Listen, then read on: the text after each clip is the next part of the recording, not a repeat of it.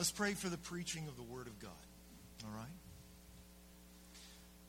Heavenly Father, I want to thank you for my brother Jed. I thank you for him. I thank you for his faithfulness to your Word, his faithfulness to his children, and the faithfulness to the children. I thank you, Lord, that you have broken his heart over the injustice and that you've given him something to say. I pray that you would open up our hearts to hear what your Spirit has to say to the church. And pray that he would give us a gospel-driven, Bible-based message that would turn our eyes toward Jesus and receive from Jesus what we need to do about it. We pray in Jesus' name. Amen. Thank you, Bob.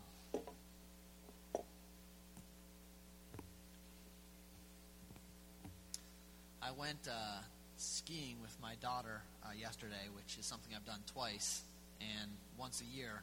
So hopefully this thing, which I do once a year, goes better than that thing.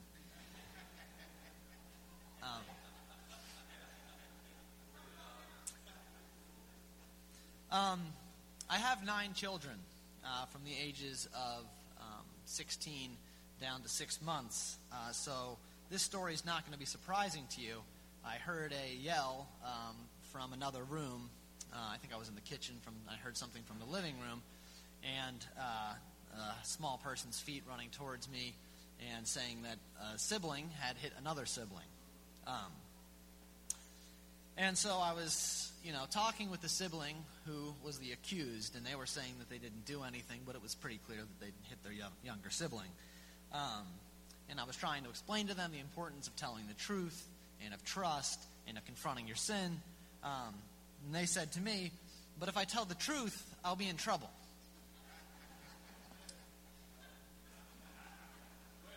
We are all familiar with this dilemma. As adults, if anything, it gets worse. Not only do we have to deal with whatever consequences may come, we have to deal with people's contempt, people's judgment, and looking ourselves in the mirror. Worst of all, we have to live with the knowledge that we've sinned against a holy and just God. Even people who don't know that, or who would argue with you about it all day long, they know it. In our hearts, we all know it. You don't have to look farther in the Bible than the story of Adam and Eve for an illustration of this. Immediately after Adam and Eve sin, they disobey God, they eat the fruit that he told them not to, they hide themselves under clothes that they fashion, and they run away and hide. They know that they have shame, they know that they have done wrong, even though they don't understand. We live in a country where there have been about 60 million babies aborted since 1973. The mothers of these babies had friends, parents, boyfriends, teachers, and others who were involved in that decision, either supporting, encouraging, or coercing. There were also doctors, nurses, receptionists, cleaning staff, and finally trashmen involved. Then there were neighbors, pastors, family, friends, church members, who knew about the unplanned pregnancy but offered no encouragement or help, who instead chose to sit in silent judgment or fearful apathy. As Dave Miller pointed out to me in the break between Sunday school and now, every one of those had a father who didn't take responsibility. Maybe not everyone, but most of them. So we have 60 million reasons to not talk about abortion. The reality of it implicates us all to some degree or another. And I know this because we don't want to talk about it. I don't want to talk about it right now. I'm uncomfortable every time this Sunday rolls around. And I know a lot of you are too. I don't want to face the reality of what we do as a culture that's set its face against God. I don't want to talk about how we dispose of and toss out the image of God made manifest in unborn children, like yesterday's garbage. And this is how I know we need to talk about it. because this is the weight of sin crushing us. Satan wants to see every one of God's children crushed under the rubble of their sin. The most effective way for that to happen is for people to be left gasping out, "What sin?" as they are crushed underneath it. And this is the natural response of people without hope. Where there is no freedom from sin, who can look at it? It's better to try and pretend it doesn't exist, to try and distract yourself with fun or anger or striving, anything to avoid the painful, devastating, soul-shattering truth. And abortion is one of the hardest things for us to look at. It's terrible, the taking of an innocent, defenseless life. It's going to require a miracle for us to face up to what we've done as a culture, as a nation. What we have been part of and what we have silently watched. And finally, after facing up to it, to end it. What I'm talking about is a concrete goal which requires a spiritual change. I say this because we do have hope for this change, because we do serve a God who does miracles.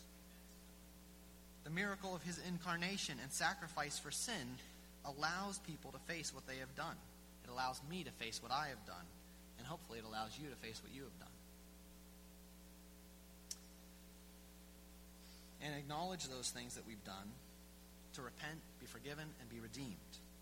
And that's how change happens. And this is what we need to preach and pursue if we want to see change. Thankfully, Jesus gave us an example of how to perform this type of ministry and how to gently lead sinners to repentance and freedom from shame in the story of the woman at the well. This is in John 4. I'm going to start out reading John 4, 1 to 10 if you want to follow along. I didn't do any slides, sorry. I was thinking about just doing a bunch of memes to accompany every part of it and embarrass my children, but I didn't have time. So maybe they were praying against me, I don't know. Now when Jesus learned that the Pharisees had heard that Jesus was making and baptizing more disciples than John, although Jesus himself did not baptize, but only his disciples, he left Judea and departed again for Galilee.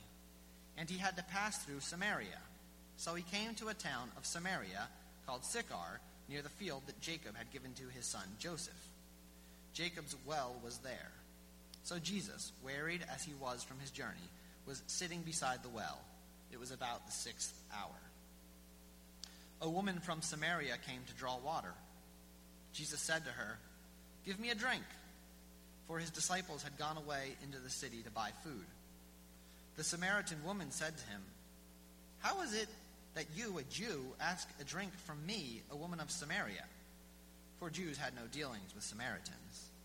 Jesus answered her, "If you knew the gift of God and who it is that is saying to you, 'Give me a drink,' you would have asked him, and he would have given you living water." So this story opens up with Jesus needing to leave Jerusalem because things were getting hot. His disciples were baptizing many, and the Pharisees were getting mad. So it is at least interesting to note that this story starts off with people fencing the kingdom against Jesus. So these are the Pharisees who believe that the kingdom of God belongs to them and that Jesus is usurping their authority. We know that in the final story, Jesus is going to usurp all their authority. But at this time, in the wisdom of his ministry, he leaves Judea and goes to Galilee. So, the story opens up with Jesus and the woman at the well. Jesus is sitting beside a well, walking. He's walked all day. He and his disciples are poor. They can't afford, donkeys or horses or Ferraris to ride in. So they've been walking from Judea to Samaria, which is about a 3-day journey. And Jesus is tired, and he's sitting by the well. He sent his disciples off to get food at a nearby town. So, perhaps he was so tired and parched that he couldn't even go with them into town. And he was just, sitting by the well, resting against the well. And along comes a Samaritan woman. So now we need to talk about, he's in Samaria. Samaria is between Judea and Galilee, but it's not really part of Israel. Who are the Samaritans? What is Samaria? So they would have told you that they were the descendants of Jacob through Joseph and real heirs in the kingdom. But they were probably kind of defensive about that. I was thinking about this, and an analogy about this is like, so I grew up in Philadelphia, and we like to think of ourselves as a real, big city. This is, a legit city, right? But we're kind of defensive about New York. So that's maybe some of the flavor of what the Samaritans felt, but a little more than that. In reality, the historical reality of it is that the Samaritans were a mixture of people that the king of Assyria did not want to bring to Assyria, so Jews that had stayed behind during the diaspora, and Assyrians who the Assyrian king had sent back to live in Samaria. And their religion was kind of like a bootleg Judaism. They only had the first 5 books of the Bible, and they went ahead and built a competing fake temple to God on Mount Gerizim, in competition to the temple that was in Jerusalem. Larry, can you hold up your shoe that you took off? I'm thankful that Larry wore his J's today. So that is what a legit pair of Jordans looks like, right there. Yeah, Ben, you can put your foot up to there. Now, if you'll notice, there's 2 legs and 2 arms on that guy. Mount Gerizim was kind of like a Bobo pair of Jordans, where Jordan only has 1 leg. And furthermore, and so, you can see how the Jews would have felt towards these guys. But even worse than that, when God had instructed the Israelites to rebuild the temple, the Samaritans had opposed the rebuilding of the temple because, they didn't want a new power structure arising in Israel where they lived. And so they had really betrayed the people of God who were, in great difficulty working to do God's will and working in faith to follow God. Now, one more thing, strike against the Samaritans, is that they had cities of refuge in Samarian territory. Cities of refuge were cities that actually God had established where people who had done certain things like killed somebody accidentally and who may be subject to blood guilt, but who hadn't killed someone intentionally, so they weren't to receive the death penalty, they could run away to these cities of refuge and there escape the vengeance that might come from the relatives of the person who had been killed. And so that's just to say there was a criminal sort of flavor to some of these cities in Samaria. So if you're a Jew and your perspective towards Samaria is these are people who are faking that they're God's people, they are blaspheming against God by setting up a competing temple against him, they're a bunch of criminals, and they've betrayed God and his work when we were trying to rebuild the temple. So just to tell you a little bit about what that means is, so Jesus is taking this journey between Judea and Galilee, which is a 3-day journey by foot. Some Jews would go the long way around, a 7-day journey from Judea to Galilee, just to avoid going through Samaria. This is maybe like some people in this room I know have relatives that won't visit them in Philadelphia.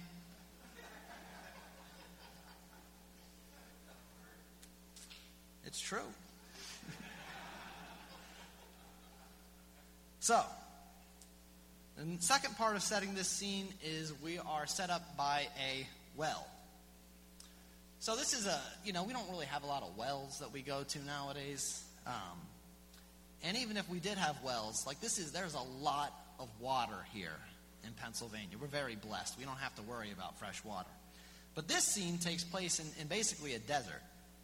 So if you're next to, wells are very important because you're walking through a desert all day long. If you don't find somewhere to drink water, you can die. So a well is a place where thirst is satisfied.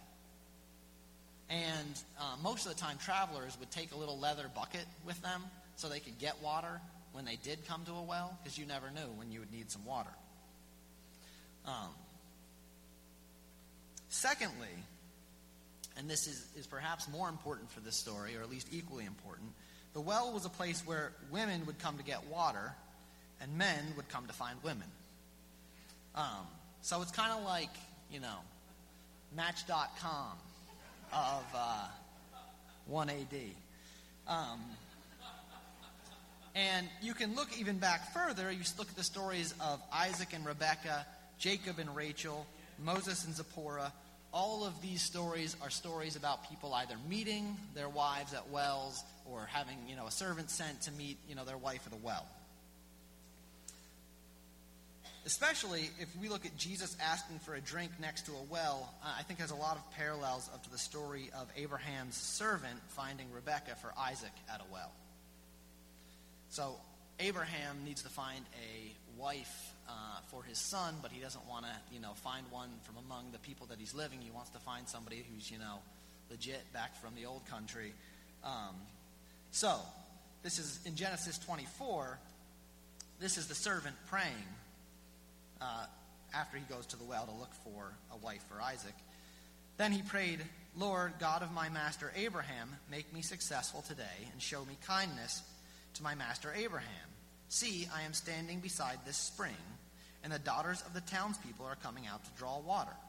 May it be that when I say to a young woman, 'Please let down your jar that I may have a drink,' and she says, 'Drink, and I will water your camels too,' let her be the one you have chosen for your servant Isaac. By this I will know that you have shown kindness to my master." Before he had finished praying, Rebekah came out with her jar on her shoulder. She was the daughter of Bethuel, son of Milcah, who was the wife of Abraham's brother Nahor. The woman was very beautiful, a virgin. No man had ever slept with her. She went down to the spring, filled her jar, and came up again. The servant hurried to meet her and said, "Please, give me a little water from your jar." "Drink, my lord," she said, and quickly lowered the jar to her hands and gave him a drink. After she had given him a drink, she said, "I'll draw water for your camels too, until they have had enough to drink." So immediately we see a sharp contrast between the story of the woman at the well and this story of Isaac and Rebekah. If you remember the response of the woman at the well, she says, "Why are you asking me for a drink? You're a Jew. I'm a Samaritan woman. You shouldn't be talking to me."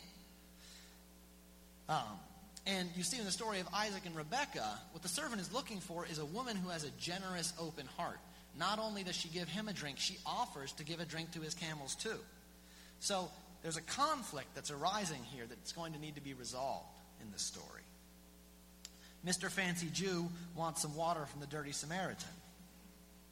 And we don't know, what this reaction is coming from necessarily. There's not a lot of editorializing in this story. It may be that this woman's genuinely confused. It was weird for a male Jew to be talking to a Samaritan woman. Maybe she's wary. We do know from later in the passage that she's had likely had bad experiences with men.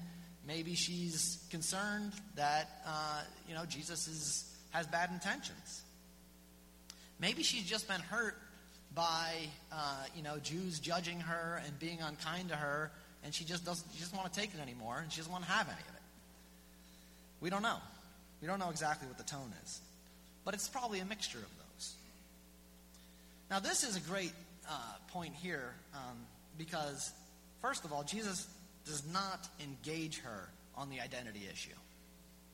She comes at him, "I'm a Samaritan, you're a Jew, you think you're better than me," etc. And he does not address that. Jesus just starts getting weird.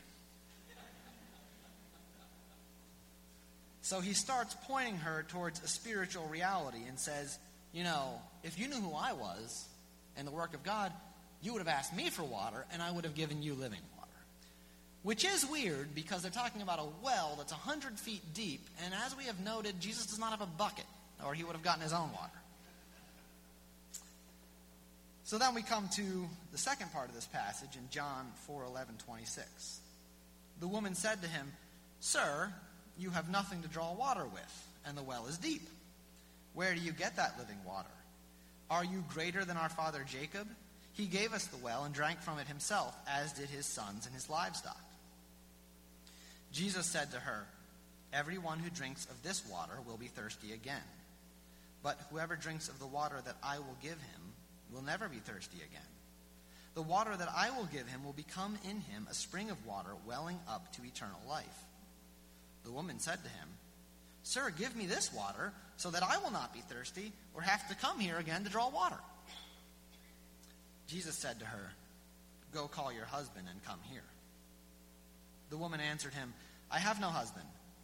Jesus said to her, "You are right in saying this, 'I have no husband.' For you have had 5 husbands, and the one you now have is not your husband. What you have said is true." The woman said to him, "Sir, I perceive that you are a prophet. Our fathers worshipped on this mountain, but you say that in Jerusalem is the place where people ought to worship." Jesus said to her, "Woman, believe me, the hour is coming when neither on this mountain nor in Jerusalem will you worship the Father. You worship what you do not know. We worship what we know, for salvation is from the Jews. But the hour is coming and is now here when the true worshipers will worship the Father in spirit and truth.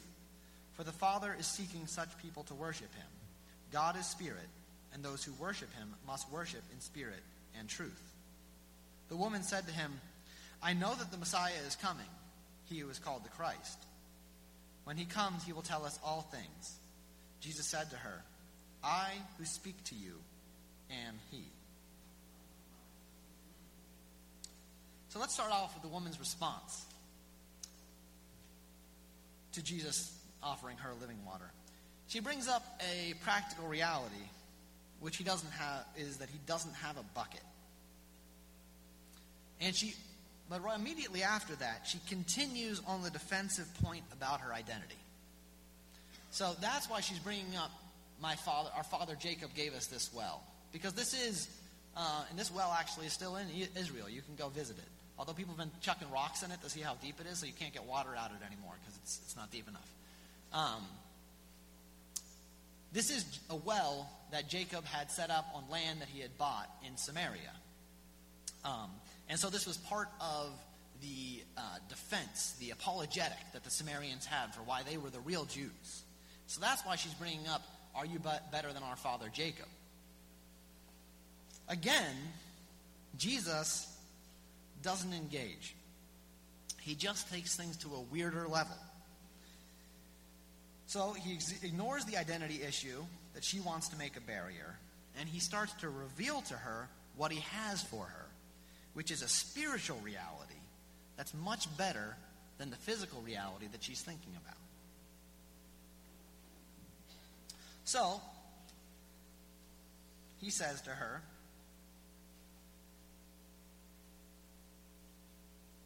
"Everyone who drinks of this water will be thirsty again, but whoever drinks of the water that I will give him will never be thirsty again." And then he says, "The water that I will give him will become in him a spring of water welling up to eternal life." Now, her response to that is not a direct response, because he says that the spring will become water welling up to eternal life, which points at a spiritual reality, which, if you were taking someone seriously, you would want to address.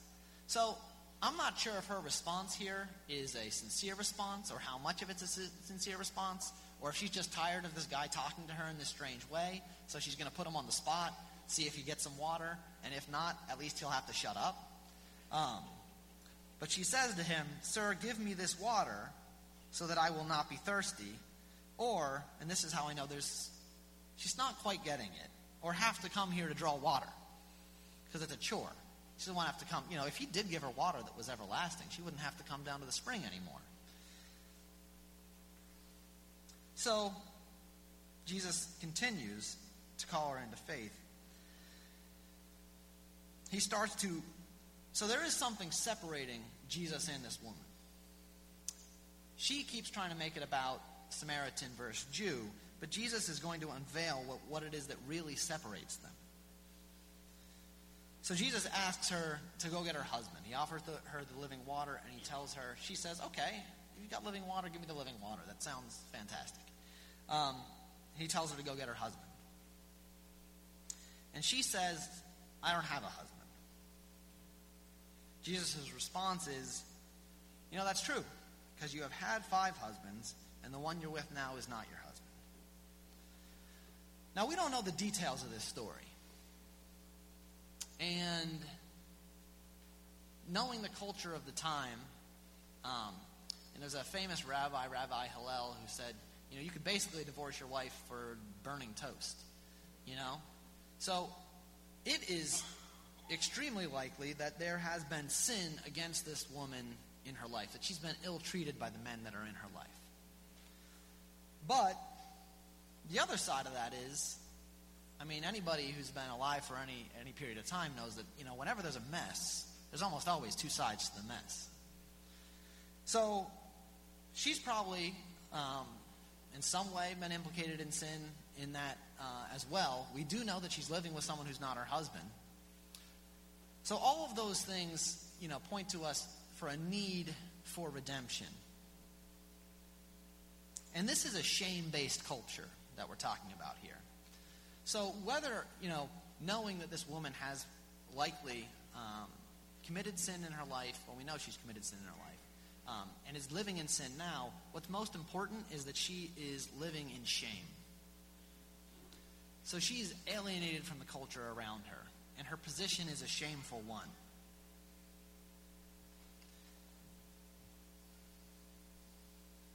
All of us, in some way or the other, are in that position.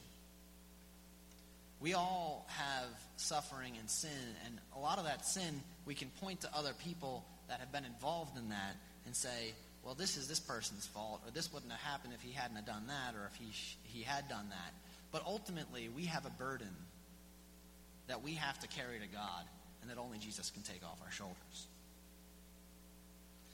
So, she admits the truth of what Jesus says in the next portion.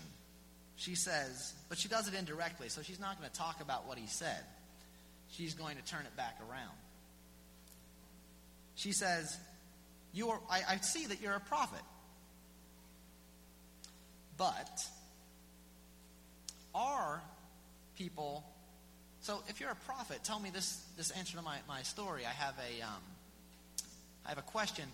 The Samaritans say that we should worship on Mount Gerizim, and you Jews say that we should worship in Jerusalem. If you're a prophet, tell me which one of these is true.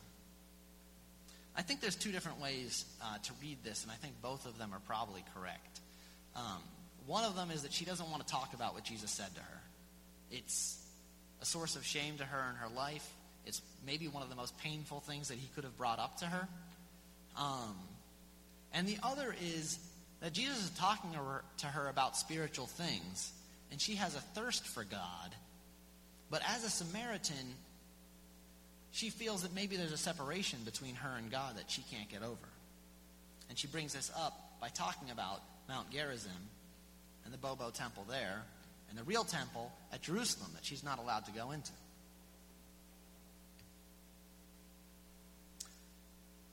The other thing that's important about this is Jesus tells her the truth about her life, but the truth doesn't set her free by itself. She's not able to rejoice at this point. She's still questioning Jesus, because truth without the redemptive power of Jesus' sacrifice for us and his salvation is just more condemnation. So this is when Jesus is really the hinge of the story. Jesus comes back on this mountains point that she's bringing up. Mount Gerizim, Jerusalem, which mountain should we go on? And he says, you know what? Forget all that. We're not talking about that anymore. The time is coming and has now come. The time is now. When you will worship, when the followers of God will worship in spirit and truth. Everywhere, anywhere. And it's for you. But she's still not sure, because she knows, she says, okay, fine, these are nice words. Anybody could say that, right? Anybody could come say, everything's great now, you're redeemed, but what does it mean I don't feel redeemed? So she says, and I think this is I read this wistfully, I know that when the Messiah comes, he will reveal all things. Maybe you're right. Hopefully the Messiah will tell us when he comes. She needs an incarnate solution to her problem. And that's when Jesus makes the big reveal. He says, I who speak am he. He turns around the story of Isaac and Rebekah. He offers her the drink. And the drink he offers her is the ultimate kindness. He invites her to be a member of the bride of Christ. So then she's free. Freedom from needing to find the next man who will take care of her. Freedom from hoping for salvation in a relationship. Freedom from shame.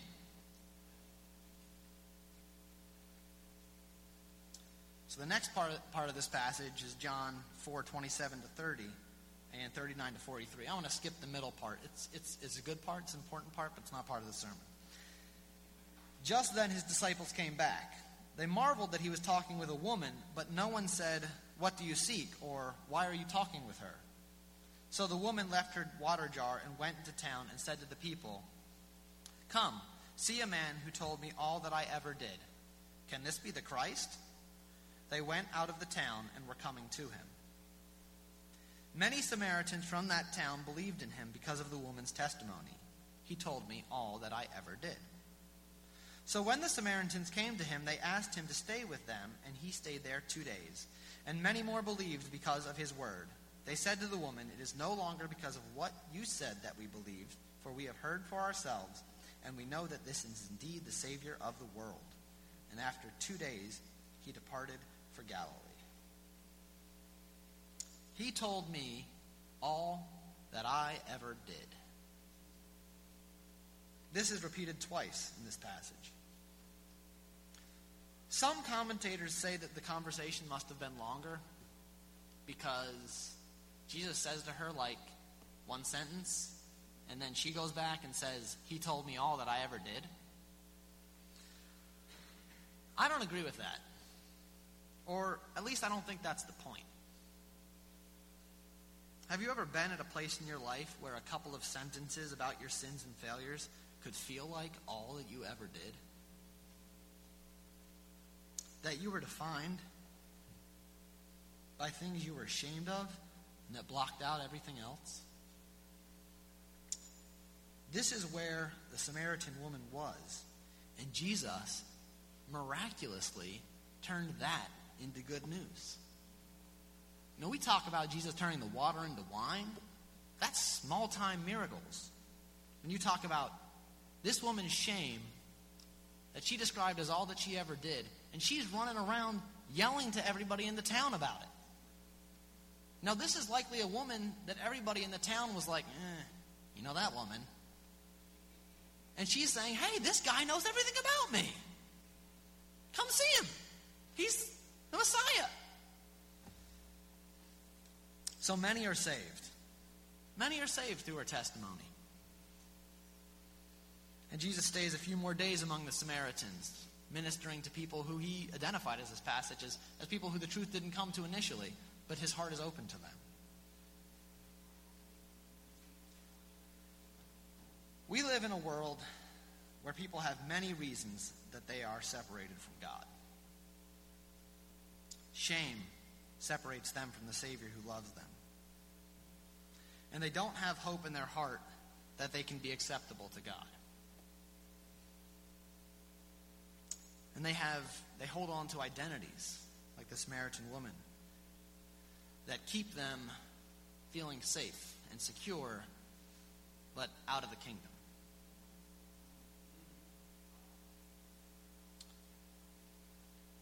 So we need to ask ourselves, what makes us feel separated from God?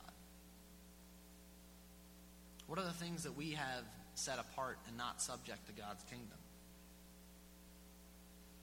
More importantly, I think we need to ask, what makes people that we know feel like they could never be part of God's family? What makes people feel like they could never show up to church on Sunday morning?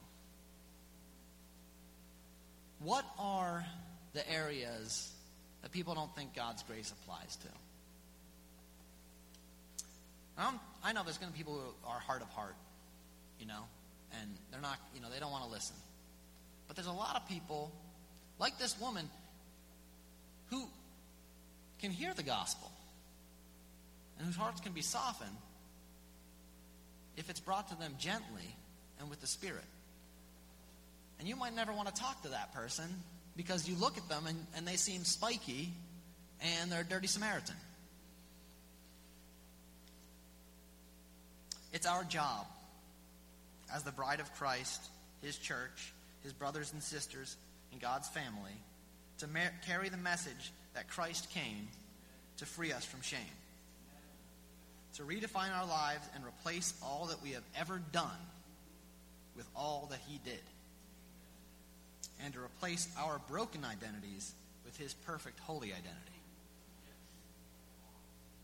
It is not our job to shame those who are already weighed down with sin.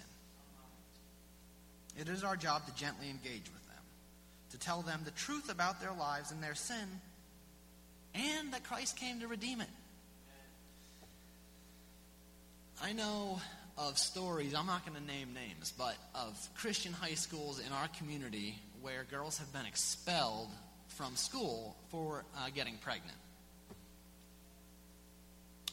Getting pregnant involves sin, but is not in itself a sin. And it does not, I'll just put it this way, it would be better that we have no Christian schools at all than that our Christian schools act in this way.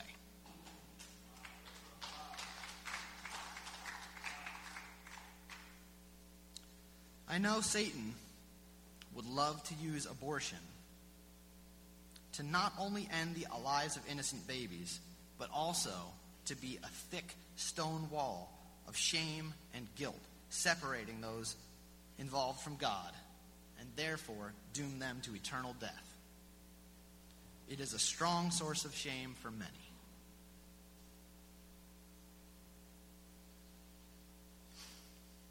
We must woo those who have sinned and have been injured by it.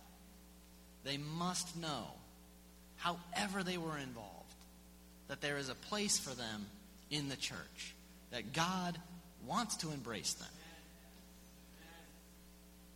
And we don't need to worry about the unrepentant, hard-hearted sinner, because they are in God's hands. We have to remember that it is the name of Jesus that frees us from that shame. We can't forgive people for what they've done. And it doesn't do them any good for us to tell them that we can. They need God's forgiveness that they can achieve through the sacrifice that Jesus made by coming down to this earth incarnate and dying for them. It is His blood on the cross that removes our blood guilt. Nothing else. And that's my hope here today. In the Old Testament, blood guilt accrues to anybody in a community where there is a murder that goes unpunished. It is only Christ's sacrifice that can cover that. So I just want to leave you with this. Christ came to free us to face all that we ever did and to see His redemptive work in that. Now we need to share that gift with the world.